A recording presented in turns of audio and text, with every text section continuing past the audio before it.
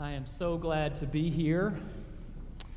And as I shared this morning, I have a number of connections with you all, first with the Blackburn family, but also some of you may not know that my very first appointment that was ratified by Bishop McCleskey was also the first appointment of Keith Turman. And if you go to Faith United Methodist down where Daco used to be, you will see his picture and my picture beside one another. And one of the funniest things that would happen to me during my time here in Waynesville is if I went to the Subway at Walmart or the Ingalls on the Hill, people would greet me as, "Hey, Keith." And after 15 years in ministry, people continue to think that I am Keith.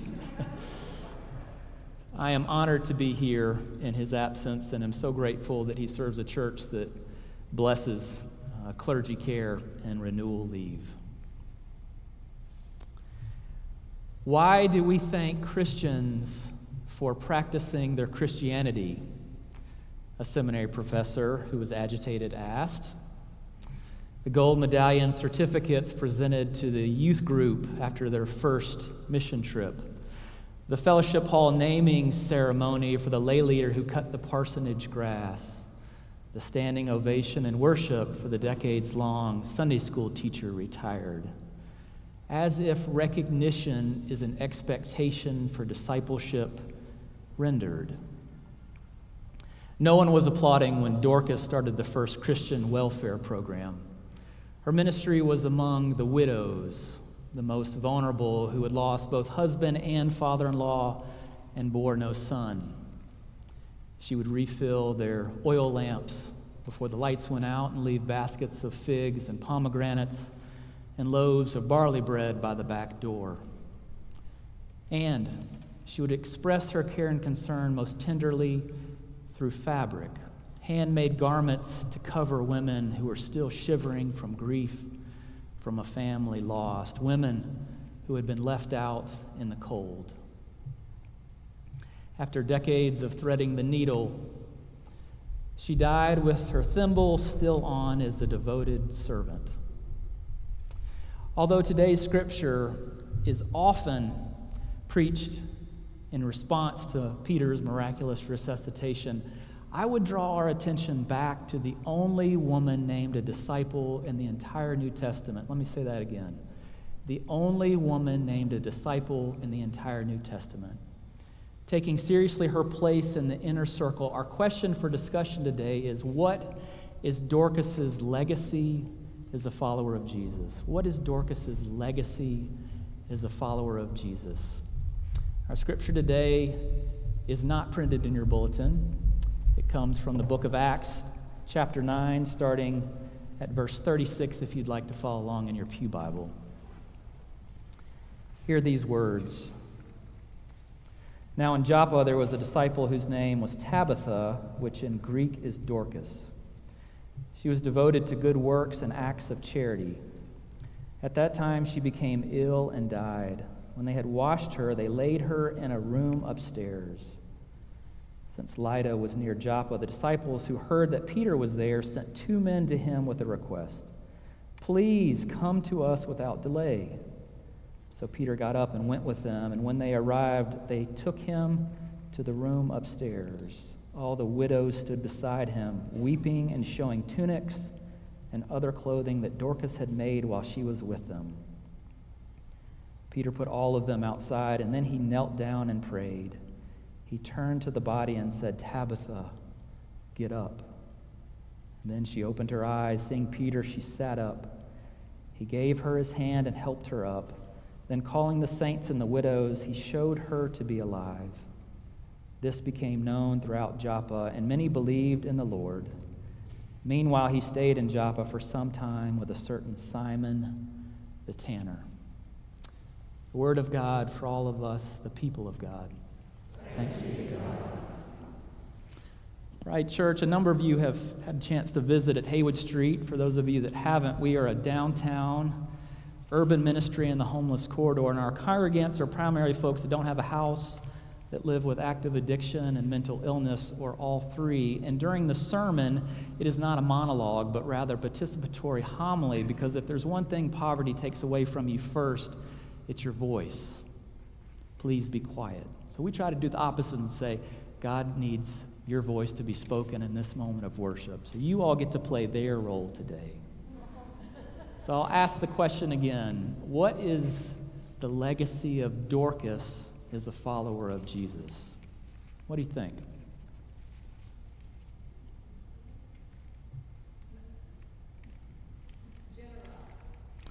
Generosity, yeah, that's a lovely answer. There are a number of things to pay attention to. One, Dorcas is a woman. That's remarkable. So that meant she had no voice. She was not allowed to own property. She had no standing of influence or power, but somehow she's been able to make a living.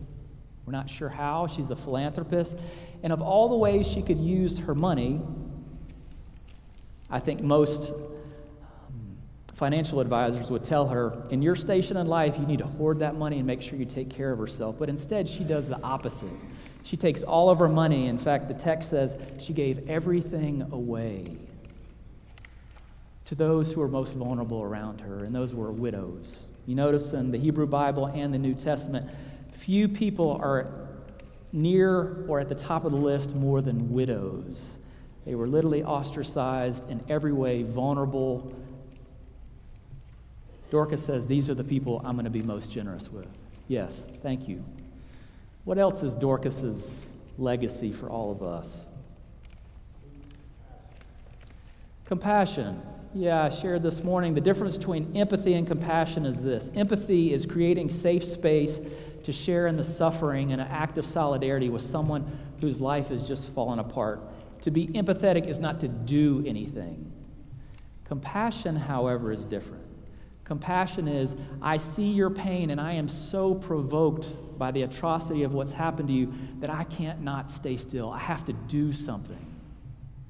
Compassion is an act of discipleship. And here, Dorcas, her response is compassionate.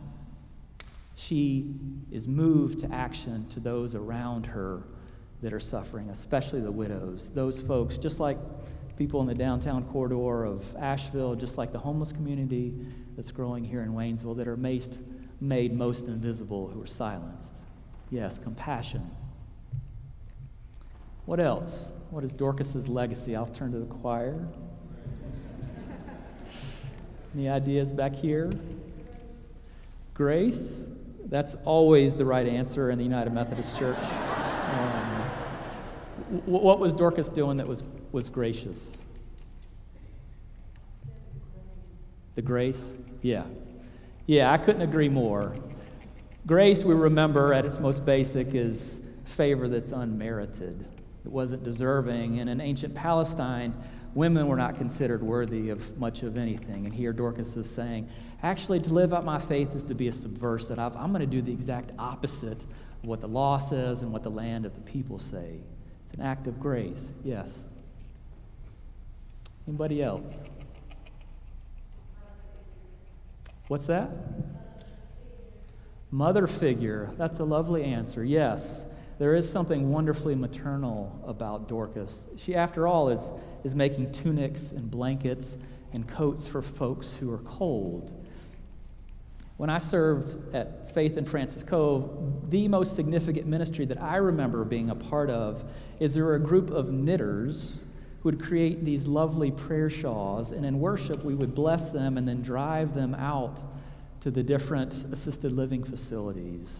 There is something that feels like a mother's love when you are wrapped in a handmade garment. And that's what Dorcas is doing here too. Let's remember these widows have no family. They literally are destitute in every way. And in moments of struggle, to be surrounded by something that's tangible, that's warm, that's caring, that was made by someone that loves you, it's a remarkable act of ministry. Anybody else? What's the legacy of Dorcas? To remember that you need to listen to Christ and not the public. Yes, the votes have been tallied. The mandate was clear. Don't do what Dorcas was doing. And yet she defied all of that in the name of love. So often, Jesus is going to ask us to do something that's going to put us at odds with whoever is in charge. Do it anyway. Do it anyway. Yeah. Anybody else? What is Dorcas's legacy as a follower of Jesus? Radical hospitality. Yes. Hospitality is such a fundamental word in our faith, and here you have Dorcas spending her whole life. I can just imagine her in her corner of her home with just these piles of threads, stitching stuff together to make someone feel welcome. You know, the most beautiful definition of hospitality is it's not loving someone that you already know. It's not loving a family member. It's how you treat the person that's the abject stranger. And if you want to take it a step further, it's the person you hope will never move in next door and be your neighbor. That's Christian hospitality. And here, Dorcas is doing that to the very people who are so hated by society. I'm going to be hospitable to you. Yeah.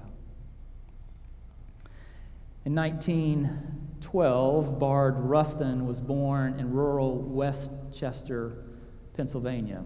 He was raised by his Quaker grandparents with these two family values: social justice and pacifism. In 1943, 13 years before Rosa Parks did the same, he refused to give up his seat on public transportation and defy Jim Crow laws. Later, he conscientiously objected to the draft and served time for refusing to sign up for World War II. There in prison, he organized his fellow inmates and they integrated the mess hall.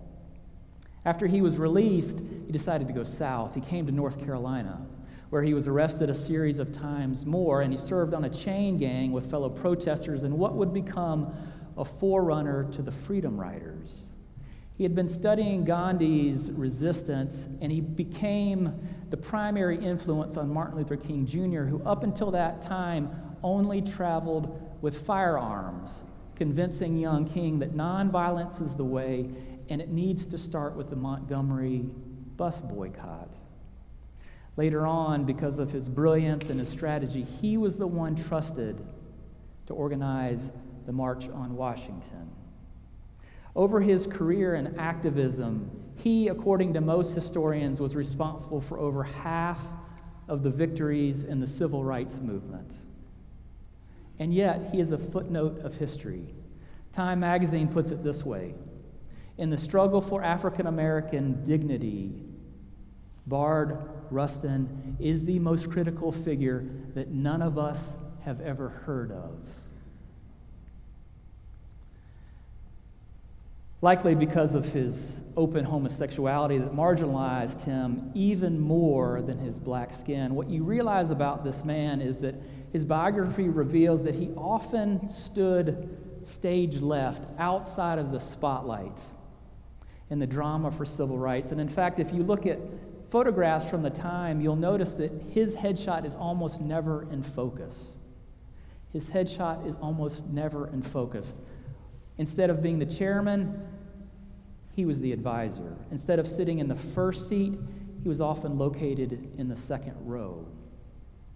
2,000 years prior, Dorcas is emptying her purse into the collection plate, and she's gathering textiles for the next stitch out of public view, with her head down and her heart open to all of the dependent widows who are scraping by to survive.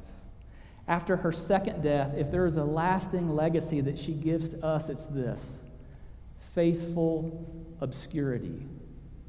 Faithful obscurity. I'd never heard of Dorcas until I went to seminary. I'd never seen her image in stained glass, never read a book about her life, and I certainly have never been to a United Methodist Church that bears her name. And yet, her witness is so profound because our work in the kingdom is done ultimately for an audience of one. The holiest work among us is work done that other people don't notice. Friends, of course, it feels good to be recognized, but I want us to be vigilant about our motivations. Discipleship ultimately is a lifelong exercise in radical ego reduction. It's a spiritual discipline of supplanting our ambitions for the indwelling of a Savior who's far more interested in devotion rather than decoration. So the next time you find yourself at the sewing machine, be encouraged. You are sharing the saintly company of those who believe that one of God's greatest blessings is the gift of anonymity. Amen.